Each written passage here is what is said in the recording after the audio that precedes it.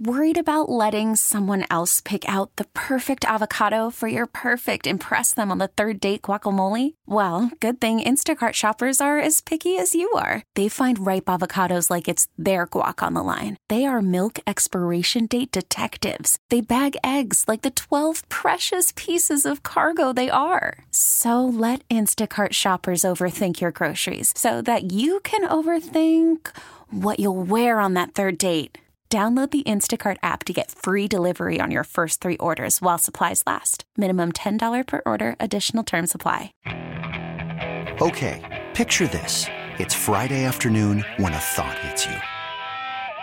I can waste another weekend doing the same old whatever, or I can conquer it. I can hop into my all-new Hyundai Santa Fe and hit the road. Any road. The steeper, the better. Because my all-new Santa Fe is available with H-Track all-wheel drive, so I can hit the trail without a worry in the world. Heck, with 3 rows and best-in-class rear cargo space, I can pack the whole family in with all our gear.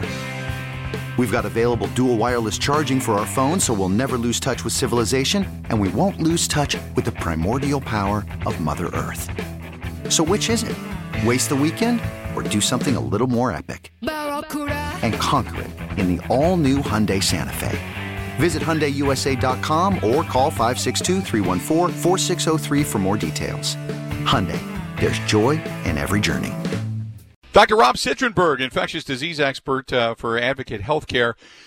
We've had him on before, having him on again now on the Schneider Orange Hotline. Doctor, how you doing today? I'm doing well, thank you. Glad to have you again. So give us kind of I guess I want to say an update, but I think that's a little bit of a broad term, but for lack of a better term, give us kind of an update as to where we are right now as far as wrapping our arms around this a little bit. We're making progress. Social distancing and sheltering in place has worked. It's actually worked well. The rates of community transmission of COVID are down actually quite a bit. What we're seeing now is a big surge in our nursing home populations, but the community transmission is down, and it's down because of what we're doing. Social distancing really does work, and it's worked well. The problem is people feel like they're not doing anything. They're just sitting at home, nothing's happening, and they don't know why they have to stay at home. And what we try to tell people is that if you feel like you're sitting at home and nothing is happening, then you're doing exactly the right thing. That's the intent.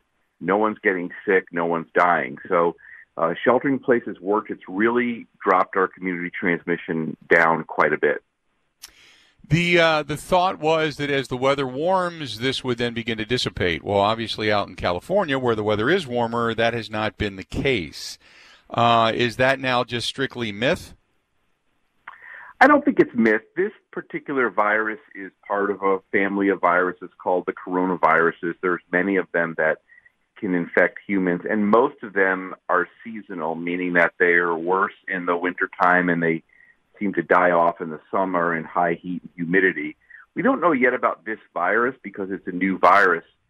Even if we have less activity of the virus in the hot and humid weather, that in and of itself will most definitely not make the epidemic disappear, though it might make it a little bit easier to contain it. If there's less reproduction of the virus during that hot and humid weather, could make it a little bit easier for us to make progress. But then remember, next fall and winter come around, and if it is seasonal, it might be expected to roar back. So we're hopeful that the weather will help somewhat, but there's really no chance that the weather just by itself will cause this epidemic to recede. I know that one of the big things that all the leagues are talking about is the possibility of vaccination and testing, and there's discussions of doing I don't know how many millions of tests a week now. First and foremost, as opposed to vaccines, the argument is, well, we got to get testing. Well, that's great, but if you don't have, what does the testing do other than verify numbers? The purpose of testing is to identify people who have the disease and then to isolate them and to then identify their contacts who they've been in contact with and isolate them as well, too. That's the best way to stop the spread of the epidemic by testing. And we got off to a really slow start with testing in this country. We're doing a lot better now. We have many, many more tests available than we did when we first started. Honestly, when we first started, we could barely get anybody tested. Now we can get almost everybody we need to get tested. There's another test, the antibody test, that has gotten a lot of publicity lately, and that's not telling us if you have the disease. It tells us if you had the disease. If you've had the disease, you develop antibodies to it. And these antibodies are important because they may tell us you're immune to the disease, meaning you can't get it again. But unfortunately, we don't know that yet. All we know from the antibodies is that you've had the disease. We don't know yet if it protects you against the disease. The studies are ongoing. So if we find out that if you have antibodies and those antibodies are protective, that will have a huge impact on being able to reopen society. The other question I have, they've talked about different vaccines, different companies expediting. I know that originally Dr. Fauci was quoted as saying it probably wouldn't be till February or March of next year. Now we're hearing September of this year. I heard a report this morning that they could expedite, that they've had some real success with one specific one. They could expedite it to August. Do we really know, have a time frame in mind as to when we could be looking at some type of a vaccine for this? To put it in perspective, most vaccines take several years to develop, 6 years, 8 years, maybe even 10 years. In the vast majority of vaccines that are studied, they fail. They don't ever even work. So that's on the bad side. On the good side, basically the whole world is working on a vaccine for this disease right now. So we'll have many, many potential candidates. But even with that, it still takes time. It takes time first to establish safety. We want to make sure the vaccine's not harming anyone, and then we want to make sure the vaccine is actually doing what it's supposed to do, which is providing antibodies that will help protect people from getting the disease. And that process just takes a few months to several months at least to occur. So I think the original estimates were best case scenario 12 to 18 months to get a vaccine from the time that development started, which was back this winter. Realistically, I think we're looking at next winter as the earliest time that we can see a vaccine. We may be pleasantly surprised by an earlier vaccine, but I wouldn't count on it. That would be probably the best news ever, to get an early vaccine that works. But I would be cautious about August or September. That just doesn't seem realistic to me based on what we know about how vaccines are made. The big anticipation is that eventually restaurants, bars, things like that will open up, and then what will those establishments look like once they do? So if you're going to be somebody that wants to venture back out into the world, what is it that you would recommend? I mean, I've heard the masks, obviously, they say for people that don't feel well or have had it or have it, obviously wear a mask. Others say if you are healthy, you shouldn't wear a mask, because then touching your face, there's a false sense of security. Plus, it's keeping some of the bacteria that's on you, or the virus that's on you, on your face continuously if you're using the same mask. So you tell us. Well, the masking issue is interesting. Masks really, the benefit of the mask is to protect other people from you. Let's say you have the virus and you don't have any symptoms, you don't even know you have it, and you put a mask on. That will help other people from catching it from you, rather than you catching it from somebody else. So the masking is only really effective if everybody wears one. The way I like to think about it is that masks don't protect each of us, they protect all of us. If we all wear masks, then we won't transmit the virus to somebody else.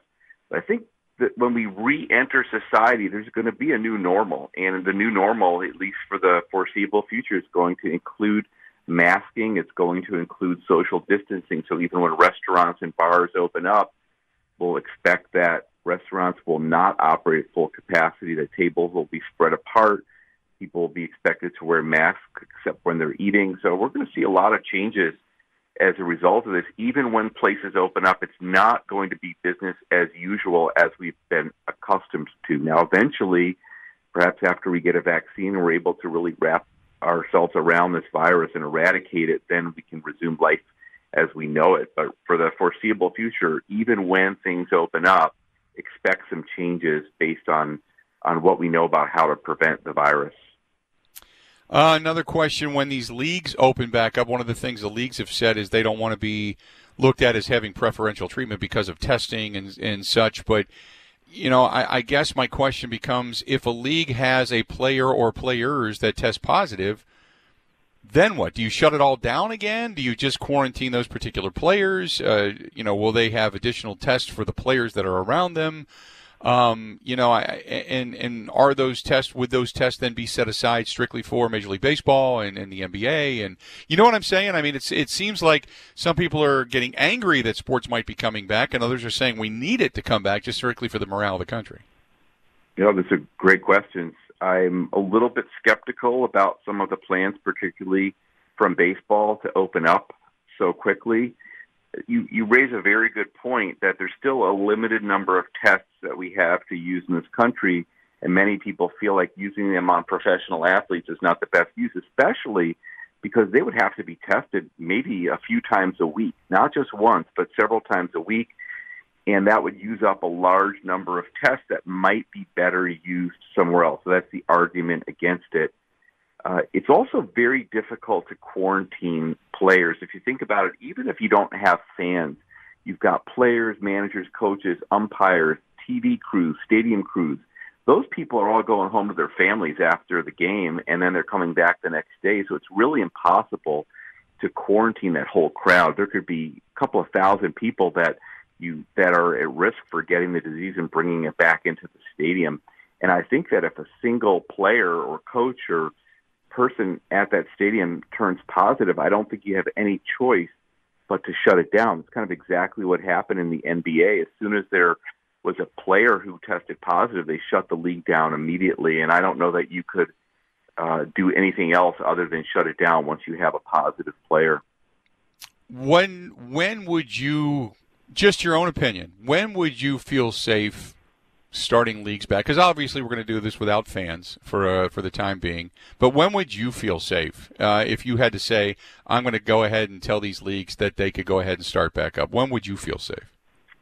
The hardest part about it is setting an arbitrary date. The best way to do it is to say, okay, when our disease burden is down a lot, let's say, for example, we've got declining numbers of cases for 14 days in a row, then we're satisfied that the epidemic is under better control, then you can open it up. The problem is that just to reopen baseball requires a lot of advanced planning. So they're stuck by giving an arbitrary date, but we don't know what the situation is going to be with the virus around July 4th when they're planning to reopen. So it's very tricky. Maybe it will work out okay. Maybe we'll have declining numbers of cases around the country by then, but we don't know. And that's really the problem here in Illinois. The governor has been monitoring the situation daily and is looking at those numbers to determine when to open things up rather than creating an arbitrary date. So it's definitely tricky to know when to do it. The other thing is that there's a lot of regional variation on the number of cases. Some areas, like where I live in Chicago, is extremely hard hit. There's other parts of the country where hardly have any cases at all. So it may be like a one size does not fit all in terms of reopening sports. You might be able to do it better in areas that aren't hard hit, and it might be very difficult to do in big cities where there's a lot of disease. Doc, it's always a pleasure. It's great to get the information. I always want to say thanks for joining us because I think it's a lot of hard facts and it's a lot of variables that go into this as far as reopening things. It's like you said, it's not just an easy date to say, okay, here's when we're going to do it. Always appreciate your time, and we're going to probably touch you again at some point or another, okay? That's my pleasure. Thank you so much. Thanks so much. Dr. Rob Citrenberg, he is with the infectious disease expert at Advocate Healthcare. And he gives you more of the real facts. I'd asked earlier today, who do you trust? Because you hear certain things come out politically, you hear certain things come out evidentiary, and you just don't know what to believe. So I thought, you know what, let's get him back on. We'll do a few facts and figures and talk about some things that are more real in our easier day-to-day usage for our own lives. So anyway, I always appreciate when he comes on. He joins us on the Schneider Orange Hotline. Schneider hiring drivers right now. You work hard, they treat you fair. 80-plus years they've been getting it done. Call them 844-PRIDE or go to schneiderjobs.com. This episode is brought to you by Progressive Insurance. Whether you love true crime or comedy, celebrity interviews or news, you call the shots on what's in your podcast queue. And guess what? Now you can call them on your auto insurance too with the Name Your Price tool from Progressive. It works just the way it sounds. You tell Progressive how much you want to pay for car insurance, and they'll show you coverage options that fit your budget. Get your quote today at Progressive.com to join the over 28 million drivers who trust Progressive. Progressive Casualty Insurance Company and Affiliates. Price and coverage match limited by state law.